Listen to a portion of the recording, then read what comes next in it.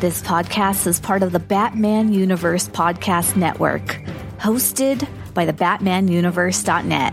Check out everything related to Batman and the entire Bat family at the BatmanUniverse.net, including news and original content related to comics, movies, television, merchandise, video games, and more. Also, check out some of the other unique podcasts that TBU has to offer. Consider supporting this podcast by becoming a patron on Patreon. Even $1 can go a long way in supporting this content that you enjoy. Look for a link over at thebatmanuniverse.net to offer your support now. And now, on with the show. You don't like the Drake? I hate the Drake. I love the Drake. How could you not like the Drake? Who's the Drake? Who's the Drake? The Drake is good.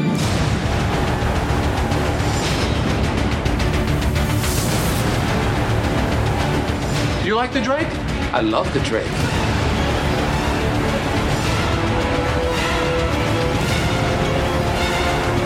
What about the Drake? Screw the Drake. I love the Drake.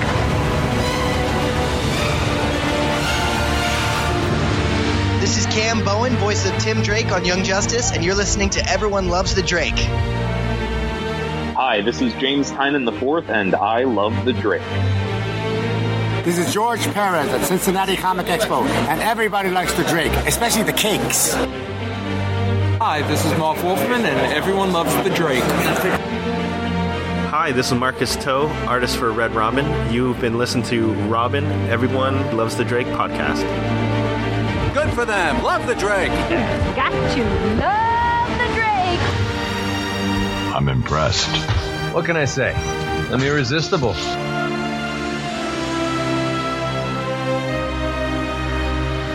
Hello, everyone. Welcome to Robin, Everyone Loves the Drake comic podcast. I'm your host, Rob Myers. Welcome to episode 114. This show is brought to you by the BatmanUniverse.net, your home for all things Batman and Robin, whom is celebrating 80 years this year. Like I said, we're part of the BatmanUniverse.net podcasting network, and we're also associated with Batman on Films podcast network, BatmanPodcastNetwork.com. So between the BatmanUniverse.net and Batman on Film, you can find us. And also, we're on social media. You can find us on Facebook at Facebook.com/EveryoneLovesADrake. We are on Twitter at ELTD Podcast. We also have Instagram, and if you want to send us an email, you can do so at Robin, ELTD Podcast. And we also have a YouTube page. As I said, I'm Rob, and on this episode, we are continuing our 80th anniversary celebration, and I have a guest from a wonderful podcast that you may have heard, Coffee and Comics, also the host of Fan Film Fridays, Mr. Clinton Robinson. How are you doing today? I'm good, Rob. Thanks for having me here. Excellent. So glad that you've been able to do this, and you've been a supporter of the show, and I've been checking your podcasts out, and I feel like now that when I have Fridays off from work, I feel that's my comic reading time. So I feel now I'm just required to have a cup of coffee when I read my comics, although I probably go through about 2 cups of coffee because I tend to read a little bit slower. I'm like, I don't know how he's reading his comics and getting them done in one cup of coffee, or maybe I just drink my coffee way too darn fast. So how are you doing today? I'm doing really well, and just to make you feel a little bit better, I review the comic in amount of time to have a cup of coffee. I sit and read with the pot close at hand. My pot's a little bit farther, so I've got to do a little bit more traveling, so, maybe in the reviewing aspect that'll go a little bit more. So this is the 80th anniversary of Robin, as we said at the top of the show.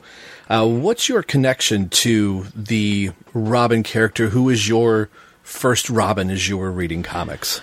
Oh, gosh. My first Robin was, Dick Grayson, obviously. Mm-hmm. I grew up with Super Friends, Batman 66 reruns, all that kind of fun stuff.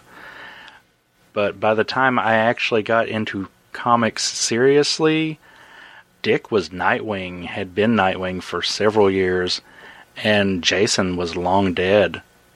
In fact, I got into comics pretty seriously right after Tim became Robin. So would you say that, basically as far as your comic reading, Tim Drake is essentially your Robin that you really identify with? Oh yeah, Tim has always been my favorite Robin. What was it about Tim that really kind of won you over as a character, or was it just due to the nature that's just when you were reading?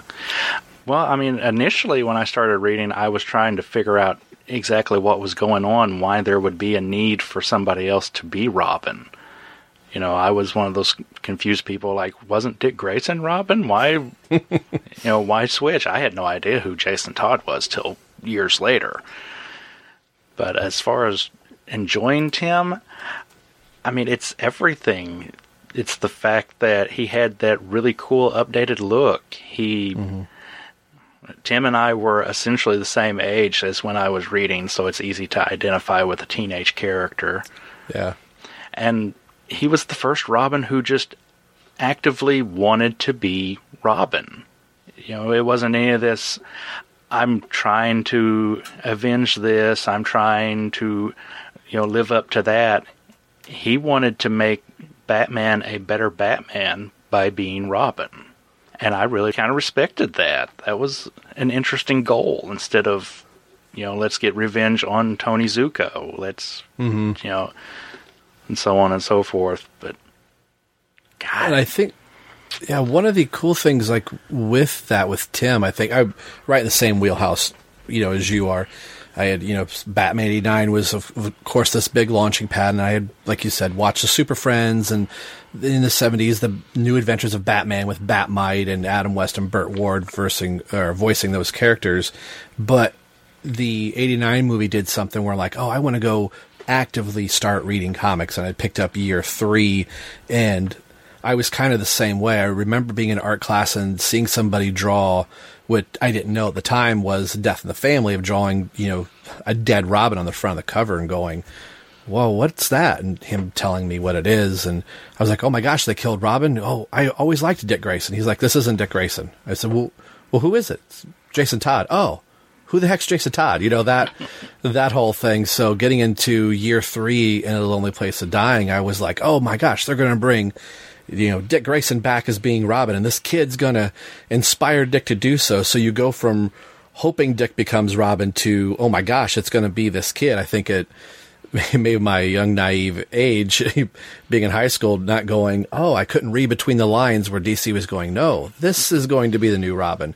But he had that, like you said, he didn't have the tragedy initially built in. You had a Batman that was willing to train eventually, but you also had the former Robin going, the reason I brought you here is for a different reason. You get the passing the torch very, very seamlessly, and you were rooting for the kid. Terrence and I have said on previous shows that it was like, well, I ride my bike around everywhere, and this Tim Drake kid's got a bike, and, I can ride a bike. I guess I can be Robin. You could just easily, relate to that, but I had a paper route I had to do first before I could be Robin.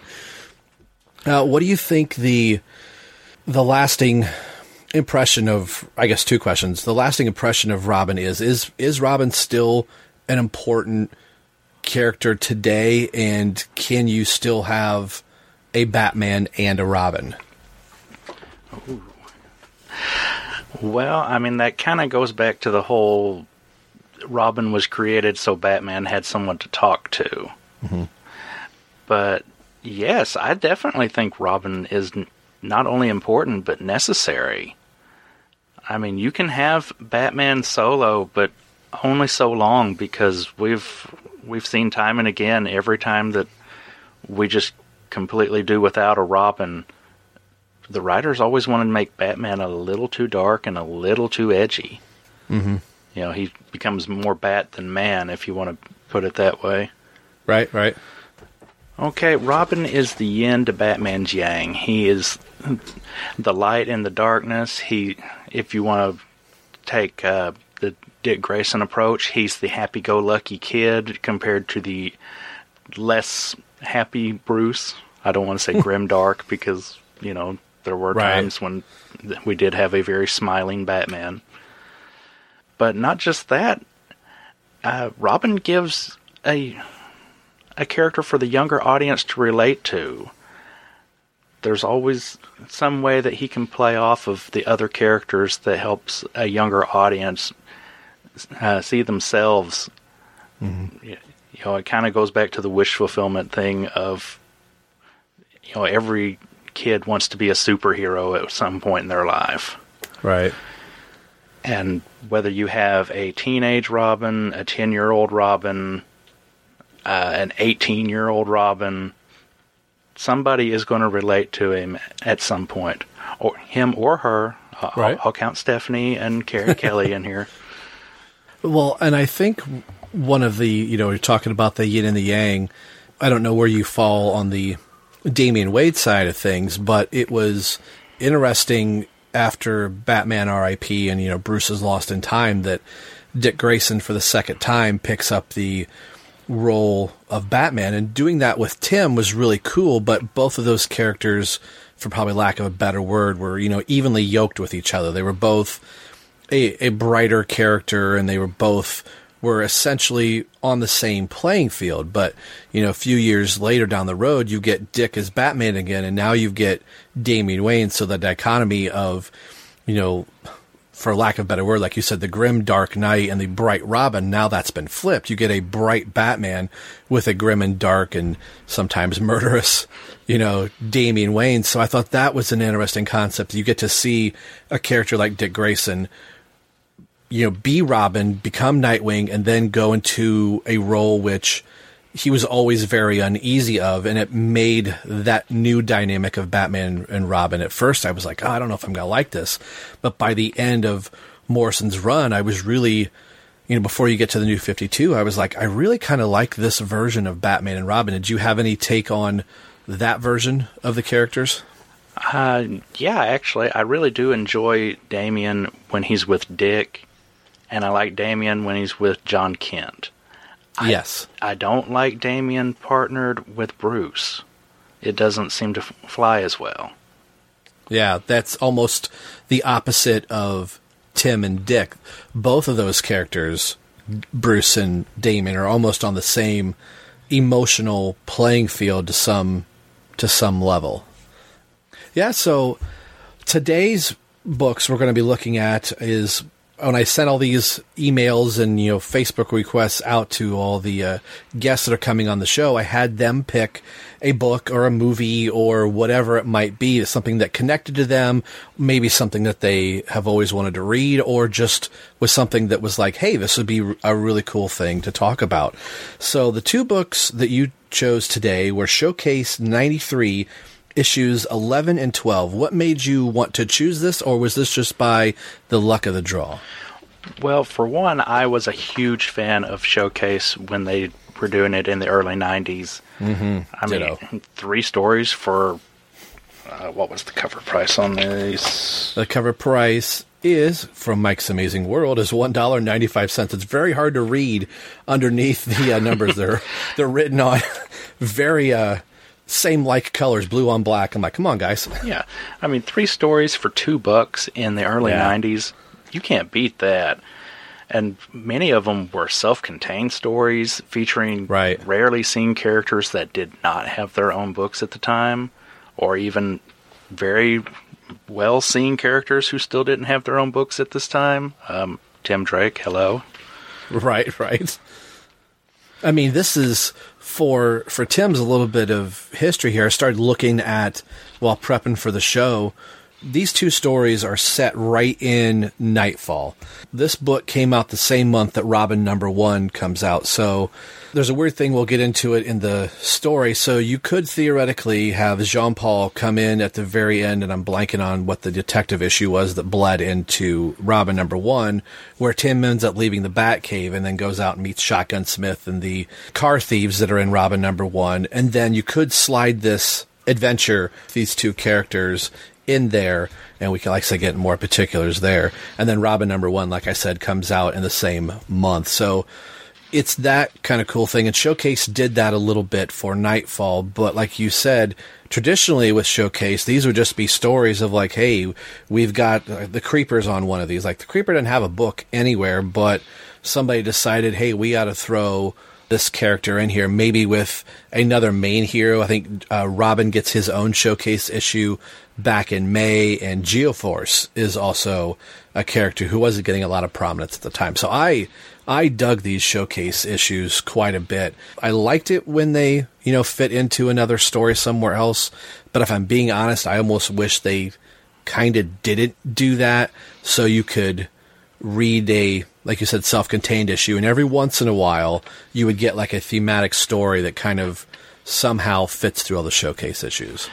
Yeah, and even though, like you said, you and I both really seem to enjoy the done-in-ones, the sheer fact that this story, like, we're looking at the conclusion of a story that has been weaving in and out of Showcase, Catwoman, and I want to say one other book, like, throughout the course of the year.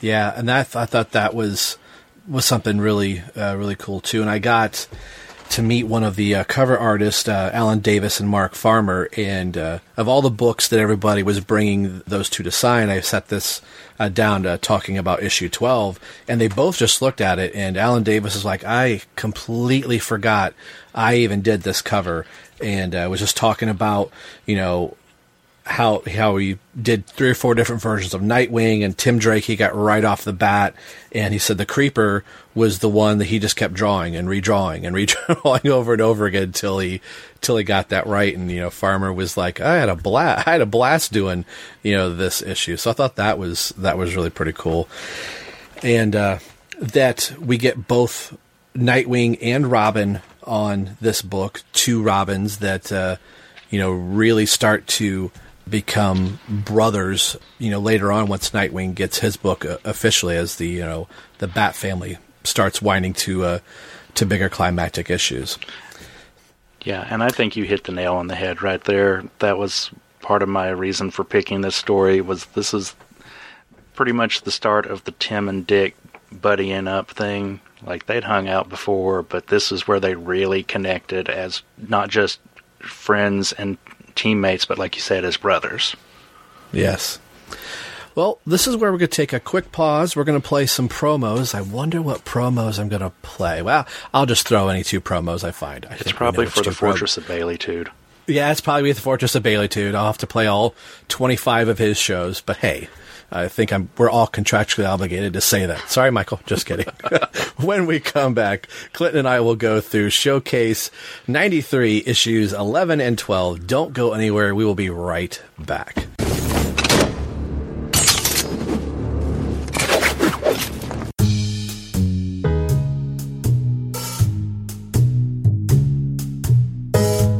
Can I get a tall chai?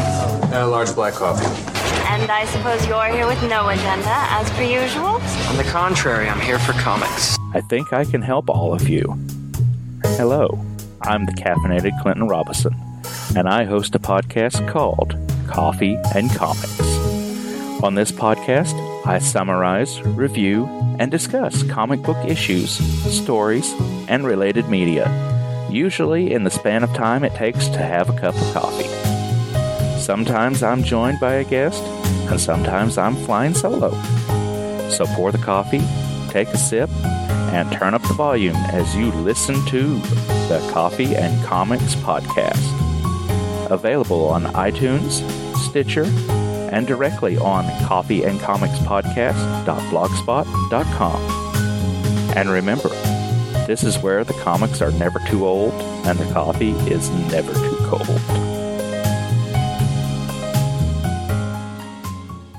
Hey everybody, Clinton Robinson here. I recently attempted to sneak into the Longbox Crusade headquarters basement to watch some of the Albrecht Brothers action movies while the crew was out at the Saturday matinee theater. Too bad I had a little mishap and got stuck down here, with no movies to boot. However, there are pieces of Pat's old podcasting equipment and excellent Wi-Fi service. So I decided to pass the time watching online fan films and talking about them. What, you don't know what a fan film is? Well, there are these non-theatrical movies that people post online of already established characters and settings. I Hey now. Just wait and see. Save all judgment for what happens when you listen to Fan Film Fridays, a new podcast found on the Longbox Crusade podcast feed.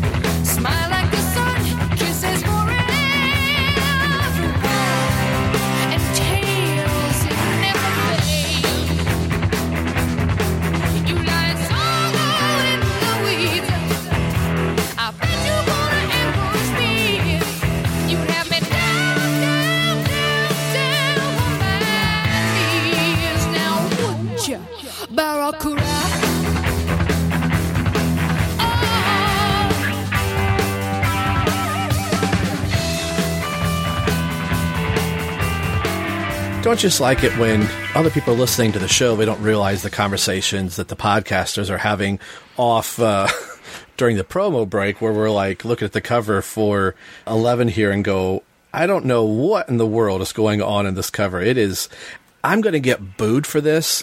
I probably shouldn't even say that. I did not realize this was a George Perez cover. I did not realize it until an hour ago. And I've had this book since 1993. That Wonder Woman gives it away, dude.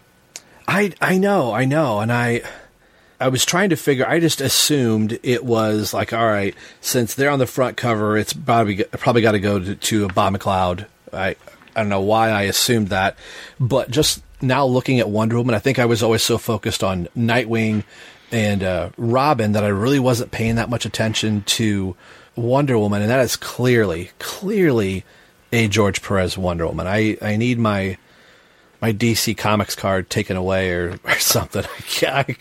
I feel really bad for not realizing this is George Perez. And it's right under like the yellow swoosh that's just below Nightwing.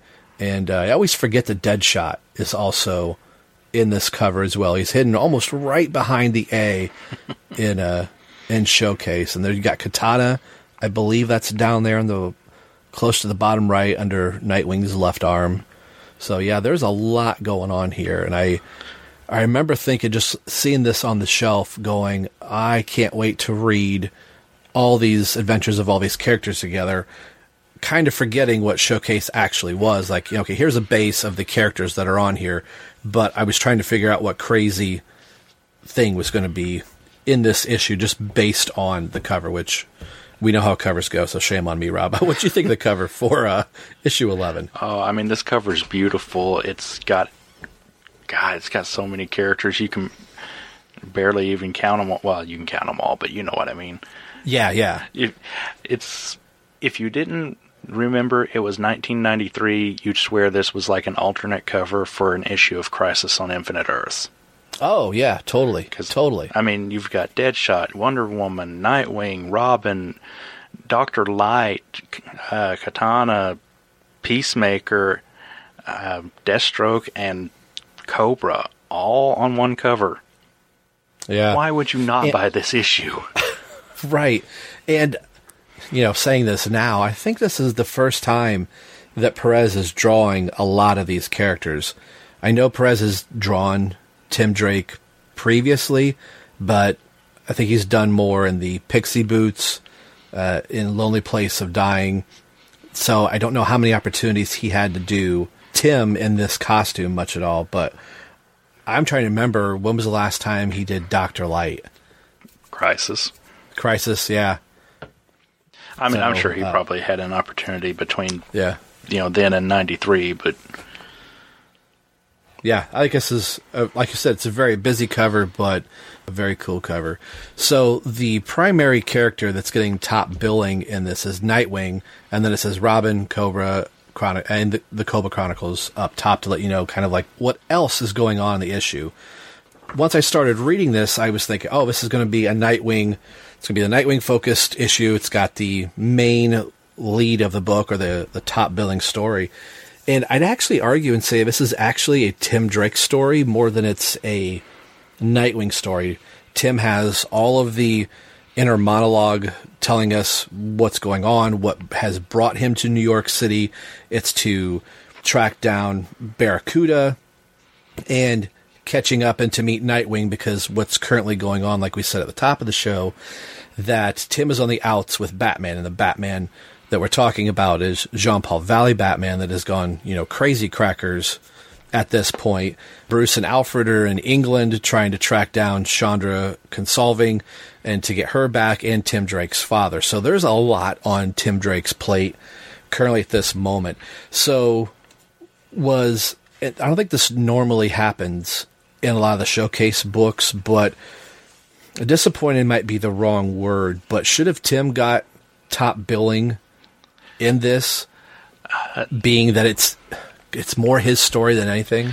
Technically, yes, but considering Tim got top billing in Showcase 93 issues 5 and 6. 6, right.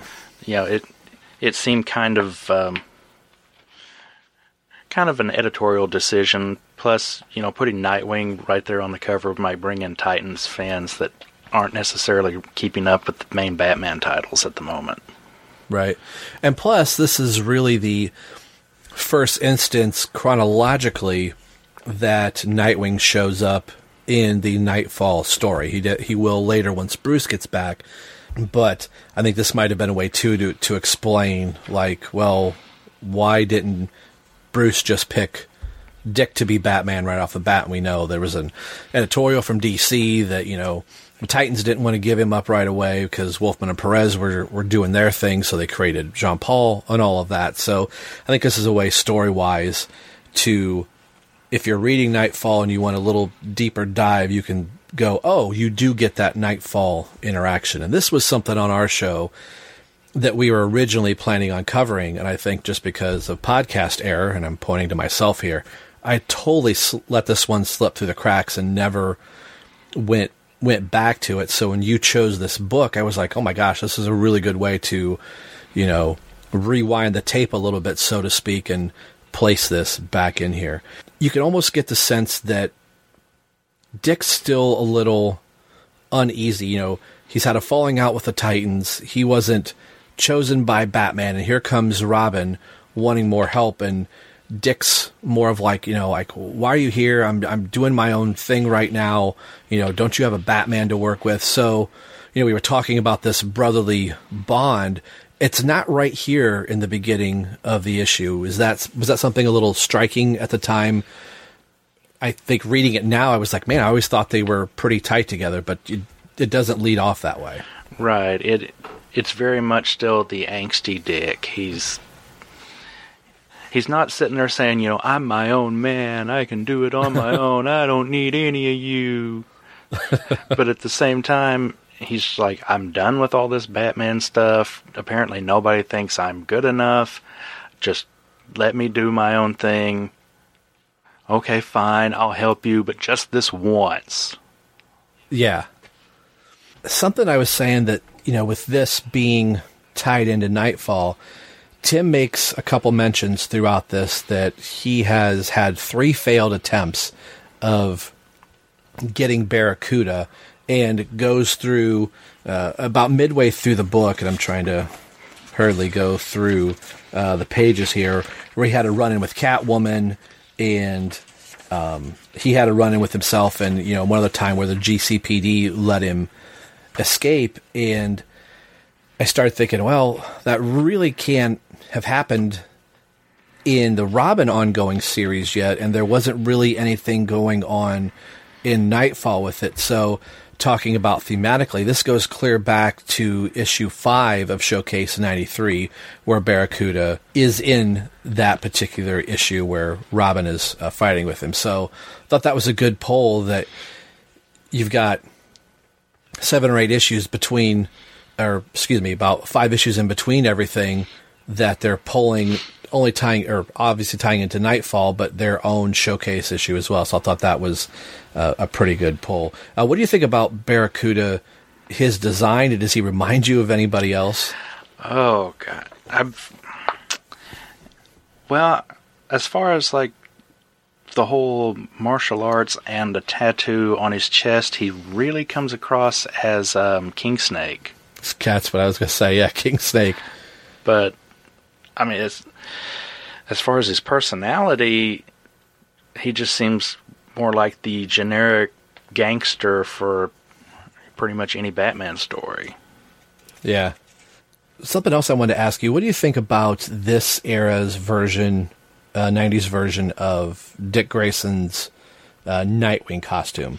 We're past the disco collar era, now we're into like the wing glider cape, not really cape, but the glider wings that he has attached, and this is that middle ground costume before he gets the blue stripes that we now familiarize him with. The costume itself, I do enjoy. I mean, I'm still of the opinion that if you're going to do like anything other than the real sleek blue stripes, it basically Perez can draw it and everybody else can just come close. Right. But as far as the design of this costume, I really do enjoy it. I would honestly say Nightwing has not had a quote-unquote bad costume, except for maybe that New 52 where they replaced the blue with red. See, I think I'm in a camp all on my own. I really dug the red. I thought thematically it lends itself to having the color of Robin be part of his costume. I mean, I get it. Like, the New 52 was just busy. The New 52 personified it's the change for sake of change, It's one thing to give Nightwing the red and be like, all right. But then they just put it, Tim Drake in the right Rob Liefeld blender and put on pouches, wings, and buckles and belts everywhere you could possibly get. So looking at the two, I was like, I'll take that red over whatever this is all day long. I'm the other way around. I can actually take the New 52 Tim look. It's not my it's not my favorite Tim look. Right. But I can still take it more than red Nightwing, and I don't know why. And I mean, Laughing is the guy that I bought. I have a New 52 Red Robin statue, and I've got an action figure, and I've got a poster back behind me. So clearly I liked it enough to buy all that stuff. And a good friend of mine's a Nightwing fan, and DC Essentials is releasing a red Nightwing figure. I'm like, this looks great. She's like, garbage, throw it in the trash. I was like, wow, you really do not like the red Nightwing. And she said, playing through Batman Arkham Knight, you get a New 52 skin pack. She goes, I refuse to download the red Dick Grayson skin. I was like, wow. Then again, you're talking to a guy who really likes Kyle Rayner in the crab mask, and I love that costume, man. And I'm a Kyle Rayner purist all the way through. And over on the Marvel side, I really like 90s Thunderstrike. So that was a character I could never really quite get into. I don't know what it was. It was just something I saw him in a book. I was just like, I pass. I don't know what it is. The 2 pages, this was something I wanted to ask you. Page 8 was Tim retelling of that I said King Snake. He came into contact with Barracuda, with Catwoman. I'm trying to remember, like, we're in 93. Was she still wearing this essentially year one Catwoman costume at this point, or was she in the full blown? I gotta say, she's in the full blown purple, because she meets up with Azrael, I believe, in a month or two, and she's in her purple costume. So this is where we were talking, like, bad podcasters not having having our notes here, but I don't think she was in this costume at this point. Give me just a moment, because this is where Rob edits for time. Yes. Sorry, I'm looking at showcase covers because that is. I'm doing the exact same thing. She is in this costume on Showcase 93, issue number 3 and number 2. So maybe as when these were coming out, and since their Showcase stories are kind of tied into themselves, they just kept her in this costume? Maybe. This might also just be a transition period because the covers themselves kind of have a purple tint to the costume, but it's not the purple costume design.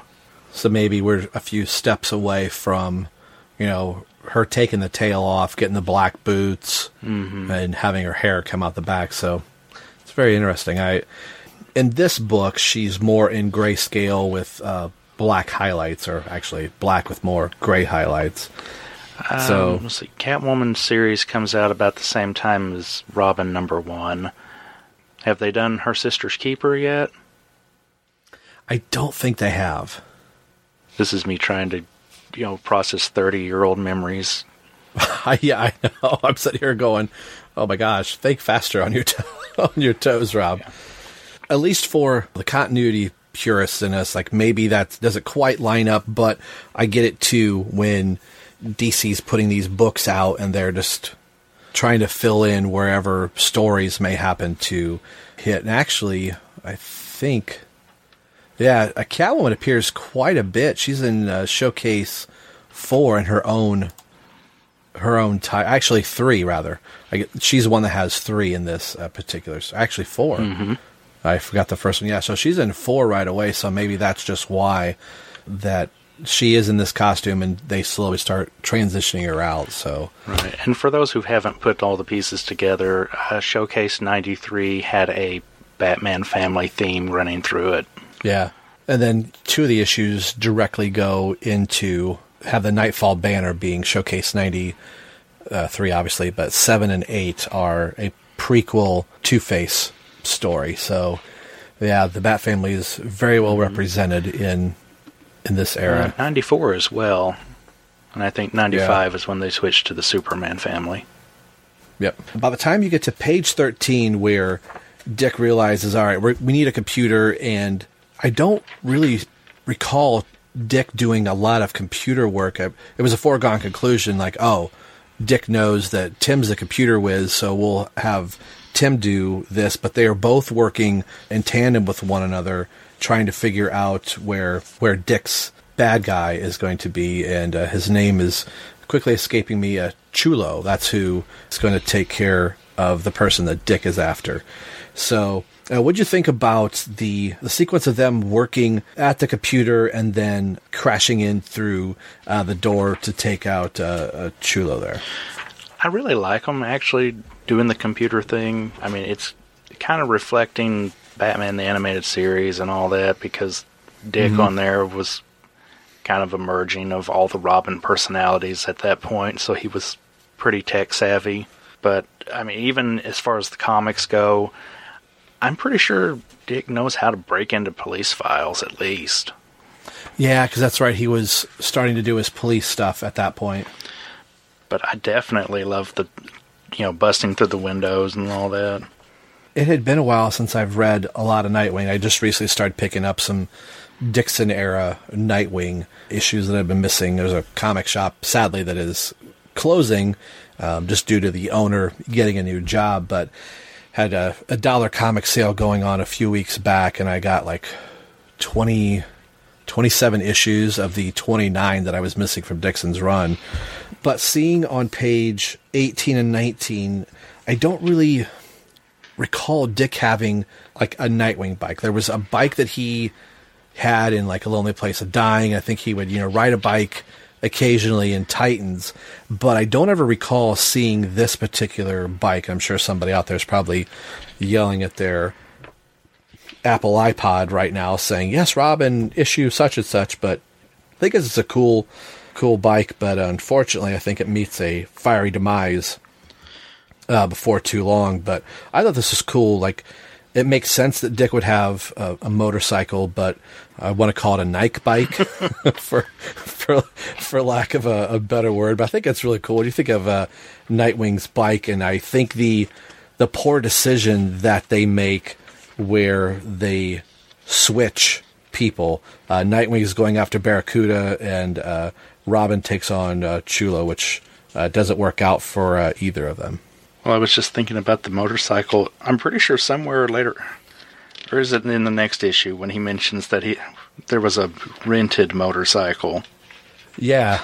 It's like, which I was like, because I think in this issue, he says, because they end up passing out after they pull themselves up.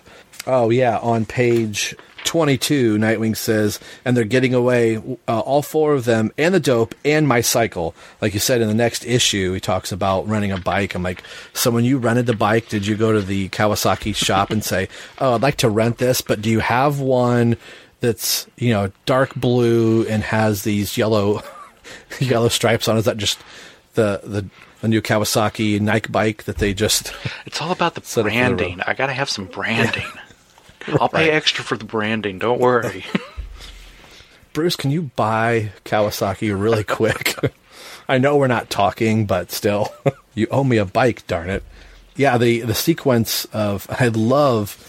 And I'm not really familiar a lot with Bob McLeod.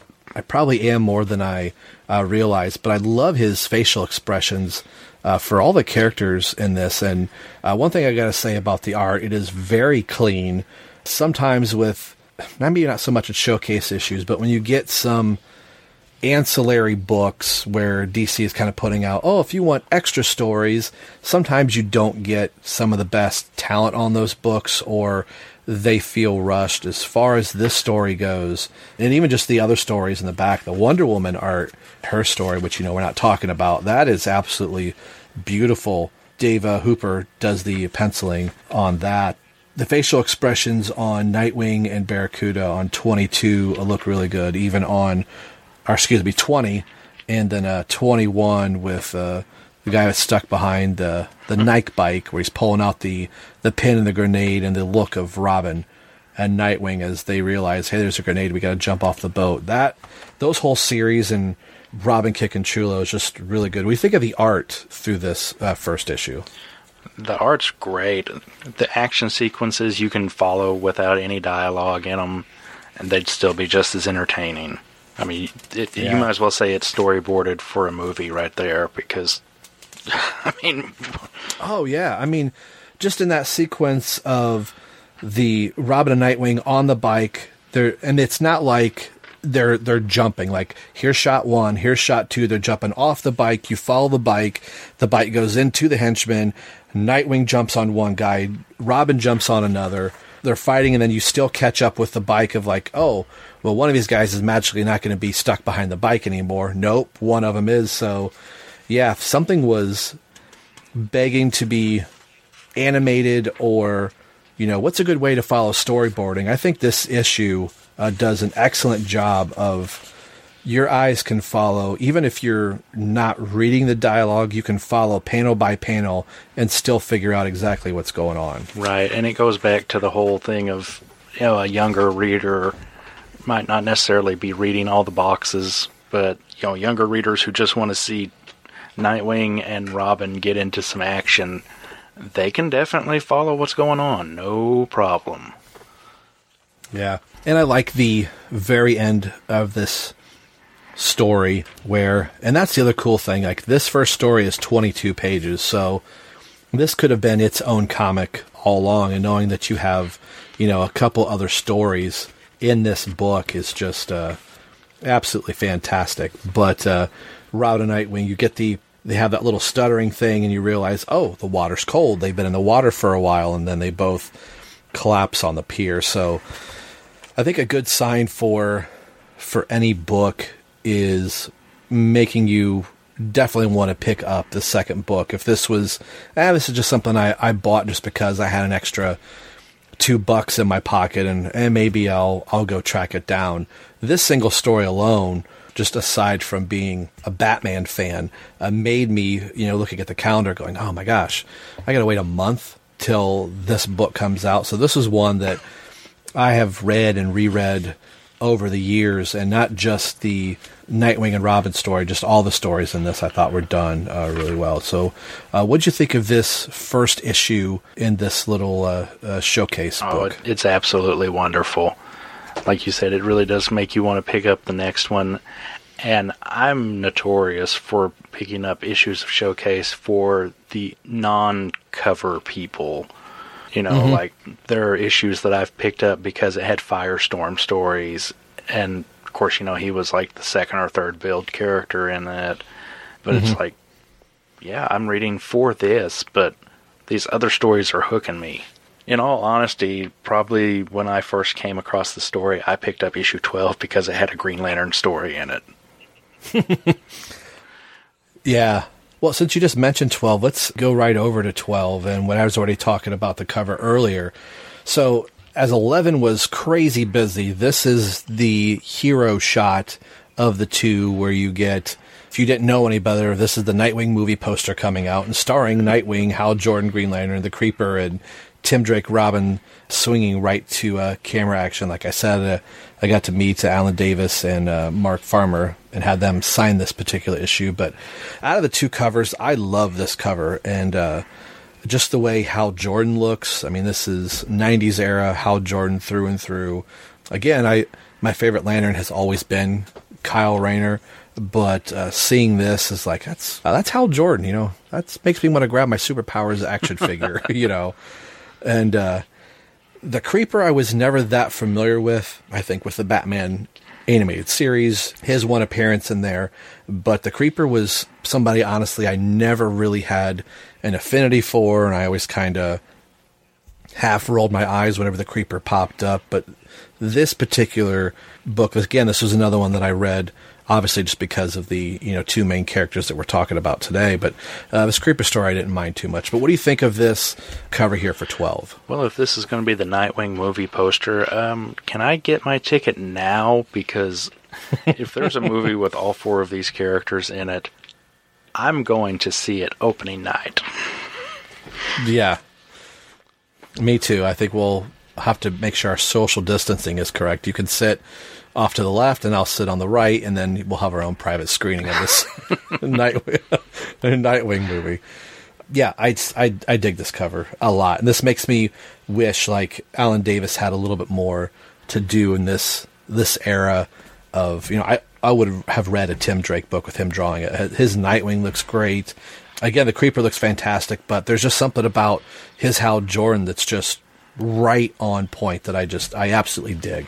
All right, so getting into this one now, the inside of the book now has the Robin and Nightwing in their correct fonts, as the first book really didn't do that. And that was something I always geeked out about, is seeing the characters' names written in their own particular font. I used to, you know, draw the Robin font forever, but seeing the Nightwing font, you really didn't see it a whole lot until he would get his own book, and his, you know, once his costume changed, then the name was written more like what would become known as the Bird logo over the years. But I've always really liked this Nightwing font whenever it appeared. I don't normally get really font crazy in books. What do you think of the for the 80th, the two fonts for Robin and Nightwing? I mean, I've always dug the Robin font, but the Nightwing one kind of has that whole 70s and 80s vibe to it. And I really kind of like it. You get the Batman connection with it, the way it, you know, kind of swoops up on the end like a cape. But at the same time, it just feels like an air of mystery and a whole lot of adventure all rolled into one. Yeah. This is something I could have seen in like a 70s or early 80s Saturday morning cartoon. You could almost see the logo like it's going to be starting in a swirl that would kind of spin around and come up to the screen. And just that name, Nightwing, I always thought was really cool. Now living in the day and age where they decided to call Tim Drake just Drake, I'm like, seriously?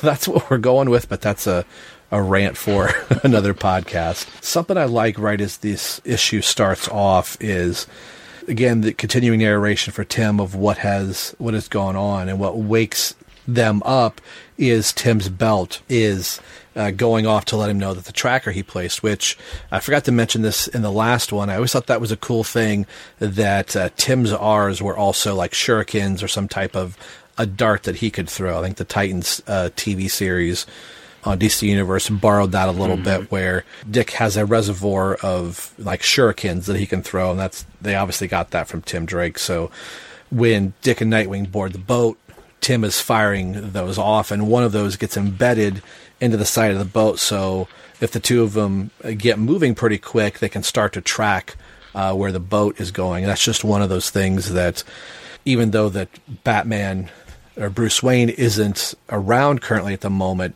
that even the fraction of a time that Tim had with Bruce, he got enough training in that knew enough to place a tracker so they could follow it later.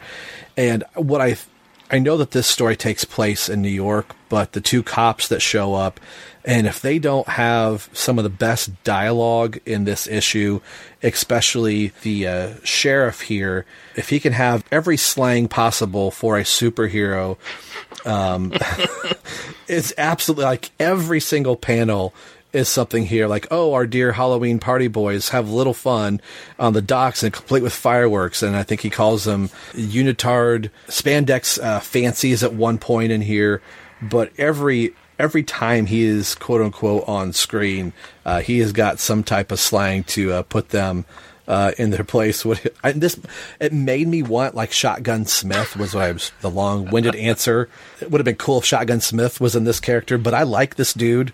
What do you think of the two officers? You have the one that's like, you're not going to come into my town and do this thing, and you got the dopey cop that's like, okay, Lieutenant, let's get out of here. So what do you think of these two guys? I mean, yeah, they're obviously there for comic relief, but at the same time, I just got slightly annoyed with them because they just seem like, big shot tough guys. I see. Yeah, I know you take on the Joker, but we're from New York. We do things hardcore. It's like the Joker beat, a teenager nearly to death with a crowbar. But okay, go handle, the homeless problem with, Mayor Giuliani. Oh, right.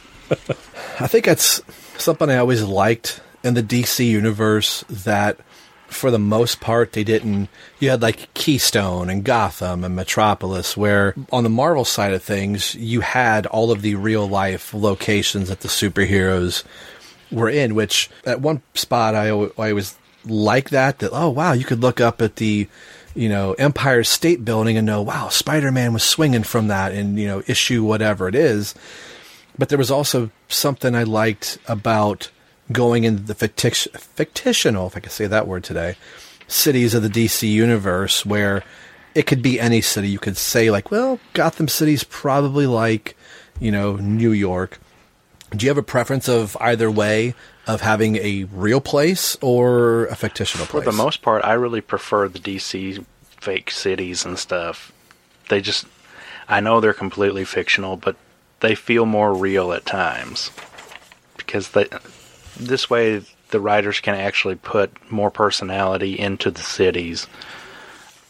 For example, the Robinson Starman, Opal City is its its own character. Right, yes. Or if you really want to, start taking things a little more literally, in Doom Patrol, Danny the Street is really quite literally a character. Right. But, I've always dug that. But then again, on the other side, part of me does kind of like Marvel's reality, just because when Asgard was, part of the earthly plane, it was about 20 miles down the road from me. I did not realize that. Yeah, Asgard was hovering over Route 66 in Oklahoma. So now, we were talking about Dick and Tim's like brotherly bond being a little off in the beginning of the issue. By page 8 and 9, they really start getting that bond in that respect here. Dick knows the role that Tim is in. Like, I was a Robin, I get with working with a partner, and we have both worked with Batman. And a line that I really like in here says, "You remember that you're a kid, and I won't treat you like one." And Tim says, "Fair enough. Like, I'll be the lead on this, and I won't treat you like you're 13 years old or, 15, whatever Tim's age is at this. I believe he's around 15.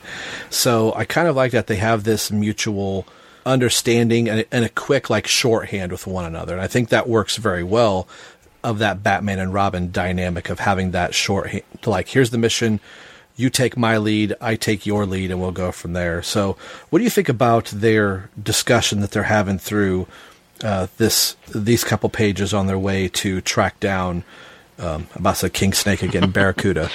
Yeah, I'm with you. I really like the line about, remember you're a kid and I won't treat you. In other words, know your place so I don't have to put you in your place. But at the same time, it's one of my favorite things that comes even just as soon as they're done with the cops, and Tim's like, well, what are we going to do? How are we going to find them? And Dick's just like, I thought you were trained by Batman. Like, really, kid? This is, Batman 101 right here. You should already know. Yeah.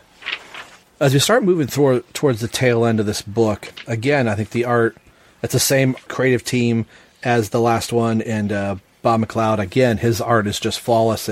Everything flows really well. The two tough guy cops end up getting a little in over their head. The boat is blown up. This is where Dick makes the comment about on page 13. He says, and there goes the boat and the rented cycle. But you're right, Robin. They're long gone, and they'd be anywhere by now. And this is where Tim points out, like, hey, there's the cop car. The guy that they're tracking, this is his warehouse.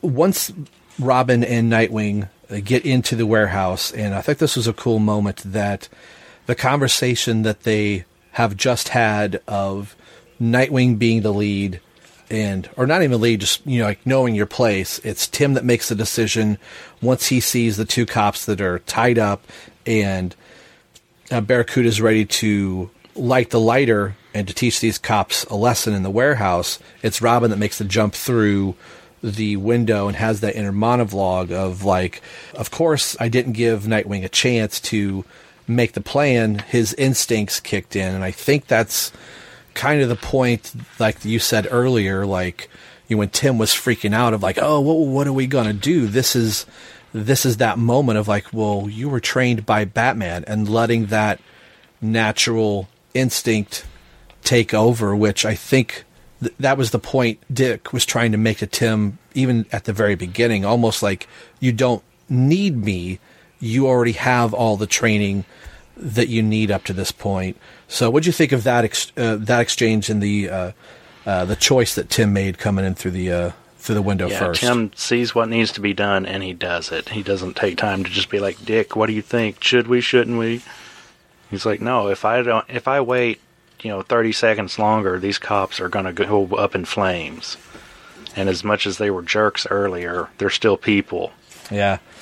And once we're inside the warehouse, and I mean, on page 17 and then again on page 18, looking at the cops being surrounded by fire, and the fire's not touching them. Like, I shouldn't have, like, my physics hat on. Like, they should already be burning at this point. But we're just going to let that. We're going to let that go. But the art, again, is great through here. Seeing Nightwing and Robin kind of getting manhandled here for a little bit, and then Robin and Nightwing have the idea of throwing the bat rope over the burning boxes, and they pull them down. And the two cops working to untie themselves. I think that whole sequence is really good, and the onomatopoeia on page 19 of the Krashoom coming down, I think it's just a really, really cool panel, and looks like Chulo gets hit with kind of the brunt force, but the panel that really kind of made me laugh is 20. Everybody is surrounded in fire. Yeah. The top panel, like, there's, like, looks like Robin's half arm is burnt, Nightwing is kind of crouched down. There's not a box around. They're having this discussion where you're like, let's go. let's go. Let's get out of here. So what did you think of that sequence before we get to the end of it? It's a really good sequence, but yeah, I was going to point out that panel too. It really looks like it was just at the point of, I'm tired of drawing boxes. This issue is due next week. I'm just going to draw flames because flames are easy. I don't have to draw a full body. I don't have to worry about feet. Yeah, it's like it's like somebody dialed up Rob Liefeld and said, "Hey, how do I make this panel super easy?" And Liefeld just said, "Burn them." Burn them. Do you have any fire in your story? Yes, use that. And if you could slip a pouch or two in it, why don't you do that as well? But don't draw feet. I got a bunch of feet to draw. What do I do? Draw fire. Speaking of a pouch, you can definitely see the cop's holster for his gun. So, I think he slipped a pouch in there. Bob, I was just liking your art. Now you had to go ruin it with a pouch. But the issue ends up with Tim with a big fat lip. You don't really see Nightwing much there, taking much of the brunt. That might just be shading, but I would take that to mean he's either got a bruise or got something on it. Some scratches. Yeah. But I think, without sounding cheesy, this is the start of a beautiful friendship for... I tried to not make it cheesy, but I ended up doing it.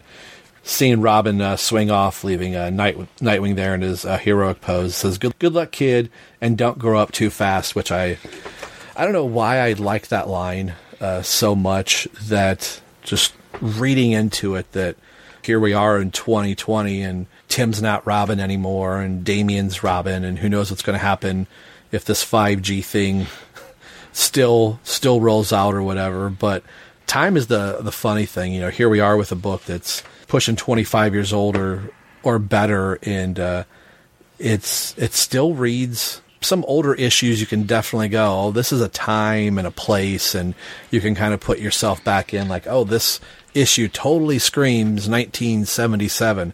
But the nice thing about this story, there wasn't a whole lot in this that pulled me out of the story, where I was like, I graduated high school in 93, but reading this wasn't something where I was like, yep, that's clearly 1993 right there, aside from the ads from the video games that I had played in here or whatever. But what did you think of the story overall now that it's wrapped up, and did it feel like this was a 1993 story for you? I mean, if you wanted to nitpick it, yeah, you could probably point out a few things that were pretty much 93, like, they didn't have a cell phone on them, and Barracuda's hair and so on and so forth. But I mean, really, I hate to use the word timeless, but it really did feel like it could be a story that you could just insert into a modern setting, and you didn't lose anything.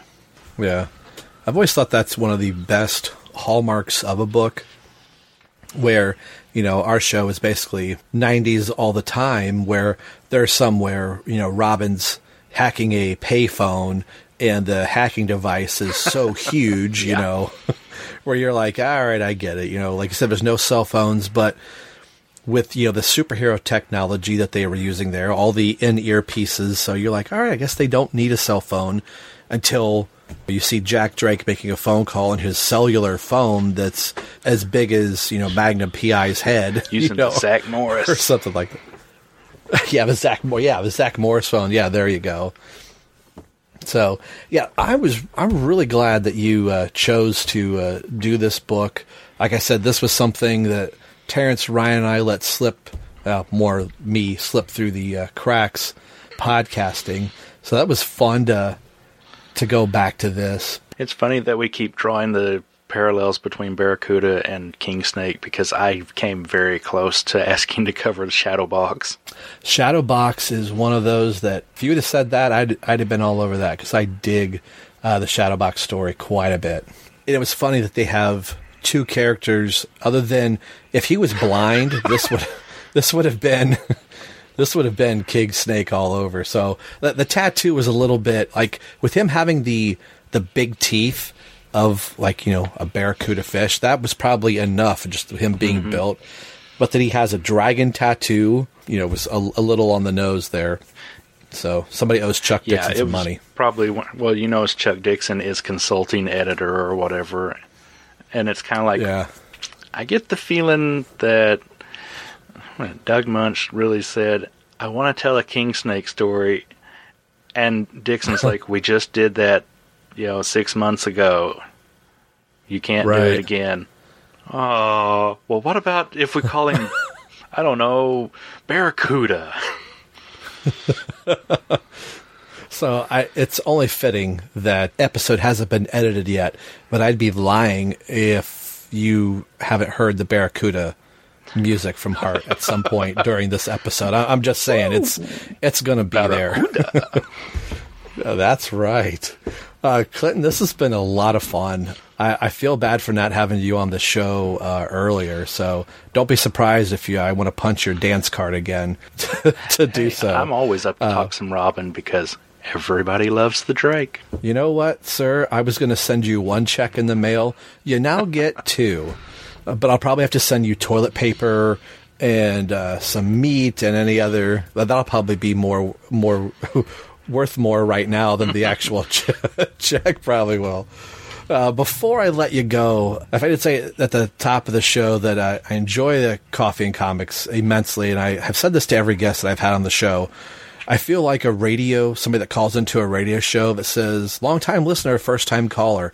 I am so bad about writing into the shows that I listen to. So that is my New Year's resolution this year, is to start writing into the shows that I listen to regularly. But if anybody's not familiar with what you do on your shows, and shame on you if you're not listening to Coffee and Comics and your fan podcast, Fan Film Fridays podcast, can you tell us a little bit about both shows and where they can find them? Absolutely. But first, thank you, sir. That is high praise. Okay, so as mentioned, I do a couple of little shows. One is the Coffee and Comics podcast, where I review a comic or comic-related media, usually in the span of time it takes to have a nice little coffee break. Doesn't always work, but, I try. I have guests on from time to time, but usually I'm just flying solo. Every so often, I might luck into an interview or two, and those seem to go over pretty well. Yes. And as mentioned, I've recently started another show called Fan Film Fridays. That's over on the Longbox Crusade Network. The guys were lucky enough to have me, and through a little mishap of my own, I ended up stuck in their basement, so I just spend the time reviewing online fan films that can usually be found on YouTube or other free video media platforms. I review those with a random guest each episode, and so far it has been one of the more fun things I've done. And it's not limited to comics at all. As of this recording, the most recent episode, Jared Albrecht and I looked at a fan film called Hang 'em Hyrule, which took the Legend of Zelda video game series and turned it into a spaghetti western. That just piqued my curiosity right there. I'm telling you, for one, it is something you have to see to believe, and for two, you would not believe the fun we had discussing it. So I would imagine that you find enough, like, wow, this could have been a feature, like this could have been, with the production value, been something that would have been in theaters or been direct to video. And I'm sure you come across the complete opposite of, like, they had $12.25 budget on this thing. Yeah, we have definitely run the gamut so far. There was, we started off with Batman Dead End, that I'm sure most everybody knows of. Oh my gosh! Yeah. Which had a budget of roughly $10,000, and we followed that up with X-Men District X, which really does look like it had a budget of, hey, everybody, get those X-Men cosplays that you wore to convention last year, and let's go make a movie. There was we interviewed the creators of this Robin Webb series. Yeah, that was 2 years ago. No. Yeah, 2 or 3 years ago. And I think they lasted about 3 or 4 episodes. I think they had lost their Robin lead at one point, but we got to interview the Stephanie Brown character, the assistant director, and I forget who the other gentleman was, escaping off the top of my head. That might be something to take a look at. I think they had about 6 episodes. I think it's called Robin the Web Series, and they had a pretty decent budget for that one. Is that the one with Mika Nicole playing? Yes, oh my God. yes. I know her. Yeah. Really? Yeah. She used to live like literally an hour away. Wow, yeah, she was adorable. Yeah, we had her as one of the guests, and I'm frantically trying to scroll through the feed to see what episode that was. I want to say it was in the 80s. That's just wow, small world. Yeah, small world. Yeah, Mika and I used to do conventions and stuff here before she changed her name to Mika. Yeah, they were. Oh wow, I mean, I wouldn't have been surprised. I'm trying to find that. Oh, here it is. Episode 43, Robin the Web Series.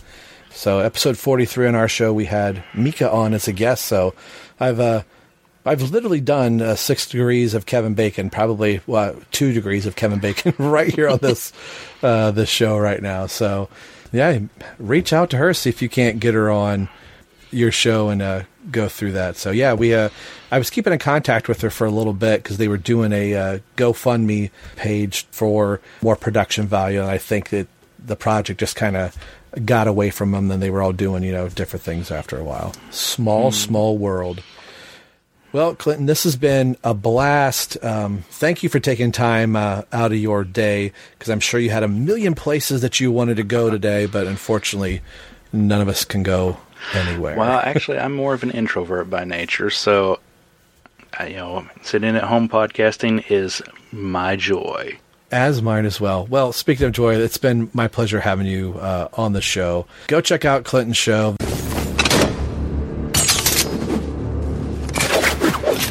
Ryan Haas is here. All right, before we get out of here, you got anything that you're currently working on, or anything to plug before we get out of this episode?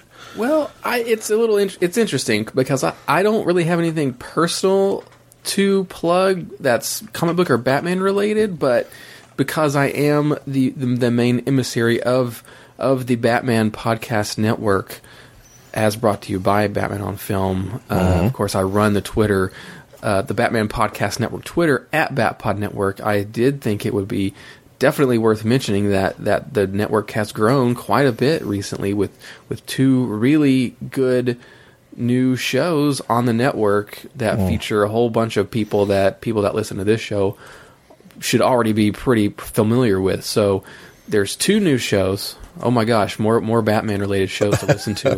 What a travesty.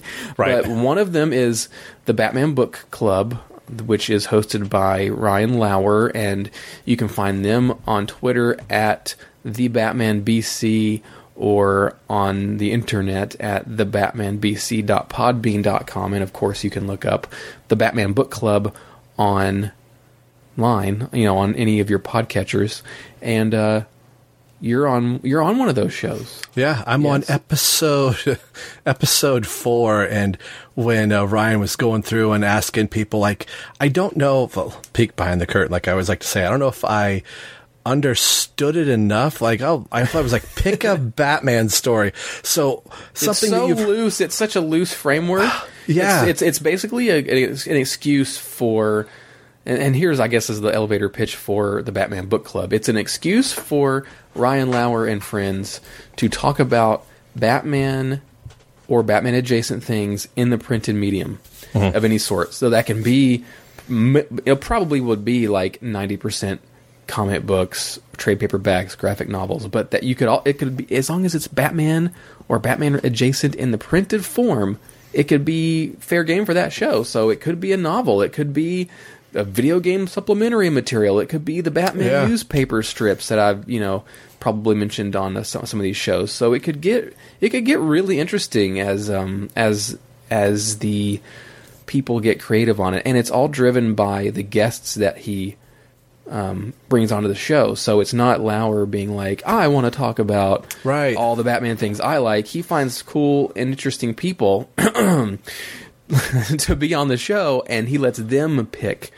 the thing that they're passionate about. And so it's an excuse for him to maybe read something he's never read before, or get to talk about something that he already loves. So it's a really cool little show, and it probably will be around for quite a while because there's no shortage of Batman things to talk about. It's kind of an interesting catch-all, I think, that you'll have episodes that cover whatever, regardless of, pop culture news or whatever. This show, ELTD, is very focused on Tim Drake, but we can go outside a little bit. But it's definitely another little pillar that should cover some interesting content. Yeah, and it's really eclectic is probably the best way to say it. Like, you've got your traditionals like Long Halloween, Year One, and I've been saying The Only Place of Dying is my favorite Batman story. I didn't want to go and just kind of regurgitate's the wrong word, just redo that. Like, I want an excuse to pick something different to get out of the Tim Drake sphere. So I picked Batman and Son for my first one, episode 4. Yeah. And what was he was pretty surprised. He was pretty surprised too. And what was your episode number? Was it 2? It's not posted yet. Oh, okay. I'm a mystery. Because he had Pete and he had Holtzman, me. So, yeah.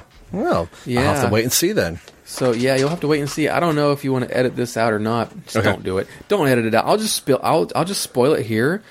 And if you're a listener of all the shows, you'll have the insider information. Nice. So my little side plan with this is that we're going to be covering all of the movie adaptation comic books. Sweet, dude. So yeah, so my episode with Lauer is covers the Batman '89 adaptation. It's the Jerry Ordway, Dennis O'Neil thing, and of course I'm a big Denny O'Neil fan. Denny wrote all 4 Burton Schumacher comic book adaptations. Yeah. So that can be that. So my plan is for that to be a nice little through line where when I'm a recurring guest on that show, we'll be covering those books. And then Lauer doesn't even know this, but after talking about Nightfall and novels and it can be a novel, I'm going to make that dude cover the Denny's Nightfall novel at some point. That would be a great excuse to reread that one again. Mm-hmm, exactly. Nice. So you said there's 2 new shows. What would be? That's show 1, Batman Book Club. Yes. Show 2. Show 2 is a podcast aptly titled "Straight Outta Gotham," and that is hosted by our pals Eric Holtzman and Pete Vera. They've been legends. They're pals, legends. Did you call them legends? I did. Yes, myths, legends, all the above. Those are 2 dudes like you, Rob, that I've met in person. This plug's all about me, of course, but those are some awesome guys, and their little slant for their show, their elevator pitch for that show is like it's.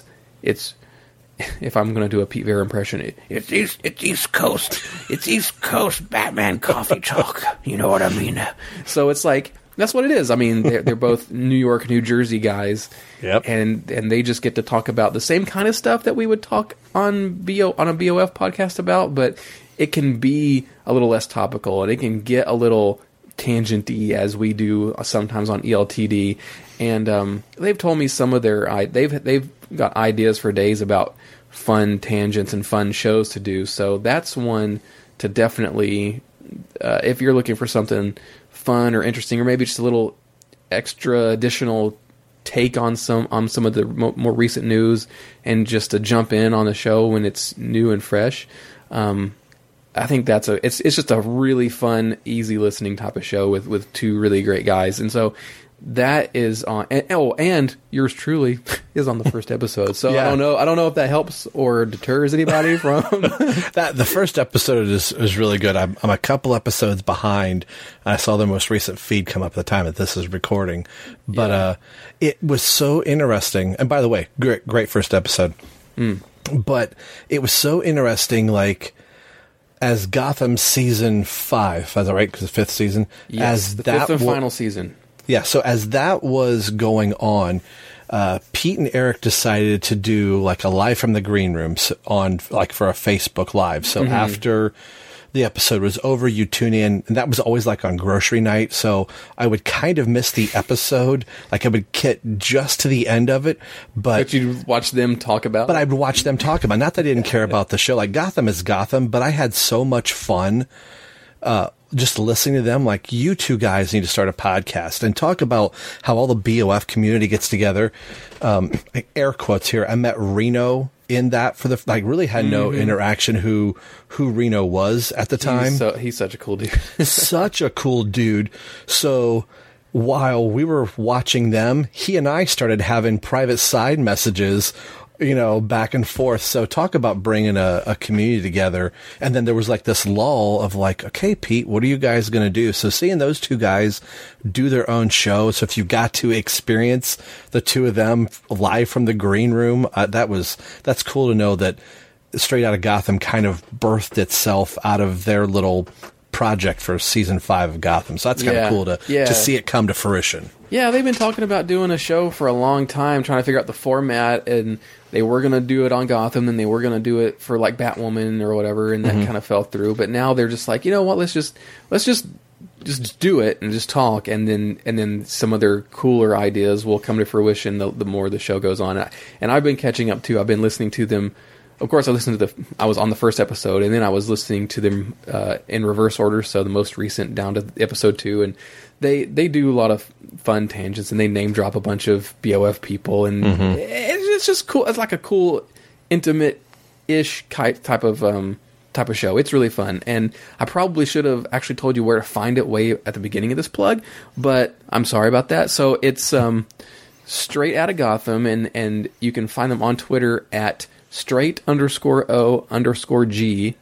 and you can also find them at the same place on Instagram, straight_O_G, and of course you can look at Spotify or Apple Podcasts or whatever. Just look up Straight Outta Gotham, OUTTA, as you would expect, and you'll find that show there. It's just fun. Both of those shows, the Batman Book Club and Straight Outta Gotham, are definitely two really good shows to put in your Batman podcast rotation that don't cover the same ground as other shows that you probably have in your rotation. So, and what a great community like BOF is. Core BOFers have branched out and done their own things. Like you've got Justin with the Let's Go Comic Show, and you've got you with an upcoming Azrael podcast. You're helping helm BOF in some capacities here and there. And then the door had been opened for our show to be associated with Batman on Film and the Batman Podcast Network. And now you've got Lauer and Pete and Eric. So there's just this wonderful community, and every show has something just a little bit different. That's just overall part of this character that we all like. So good call on a couple plugs there for some shows you guys definitely need to go check out. Yeah, and just to kind of promote the Batman Podcast Network Twitter handle at BatPod Network. That's a good handle just to follow, just so you can kind of get fun curated updates from all these other shows, and that's one that you can tag and get into little discussions with. If you tag that Twitter handle, you can kind of keep up with multiple shows that way too. So just want to throw that out there.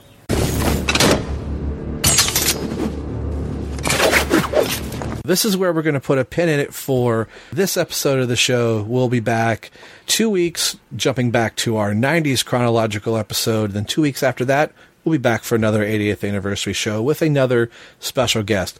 On the behalf of Clinton Robinson, this is Rob Myers, and you've been listening to the BatmanUniverse.net. More importantly, you've been listening to Robin. Everyone Loves the Drake, celebrating 80 years of Robin this year. We'll see you in a few weeks. Take care. Bye.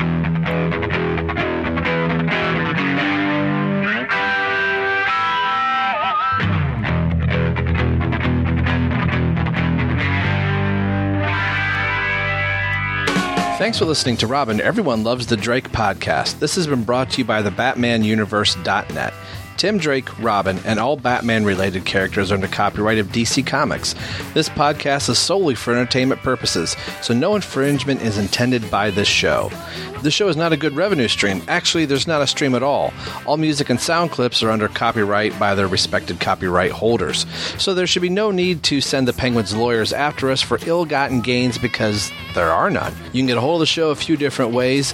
We are on Twitter at ELTD Podcast. You can also email in at robineltdpodcast@yahoo.com. Our Facebook page can be found at www.facebook.com/everyonelovesthedrake. And as always, you can message directly over at the BatmanUniverse.net. So email, tweet, or message us. We'd love to hear from you, and we'll read your comments or responses on the show. The show you're listening to can be found a few different ways through iTunes and Windows Media, also over at our host, TBU. Leave us a review on iTunes if you listen there. It'll help spread the word of the show. Make sure you head over to the BatmanUniverse.net, your home for all things Batman and Robin. Thanks for listening to the show and hearing why everyone loves the Drake. We'll see you in a few weeks. Take care.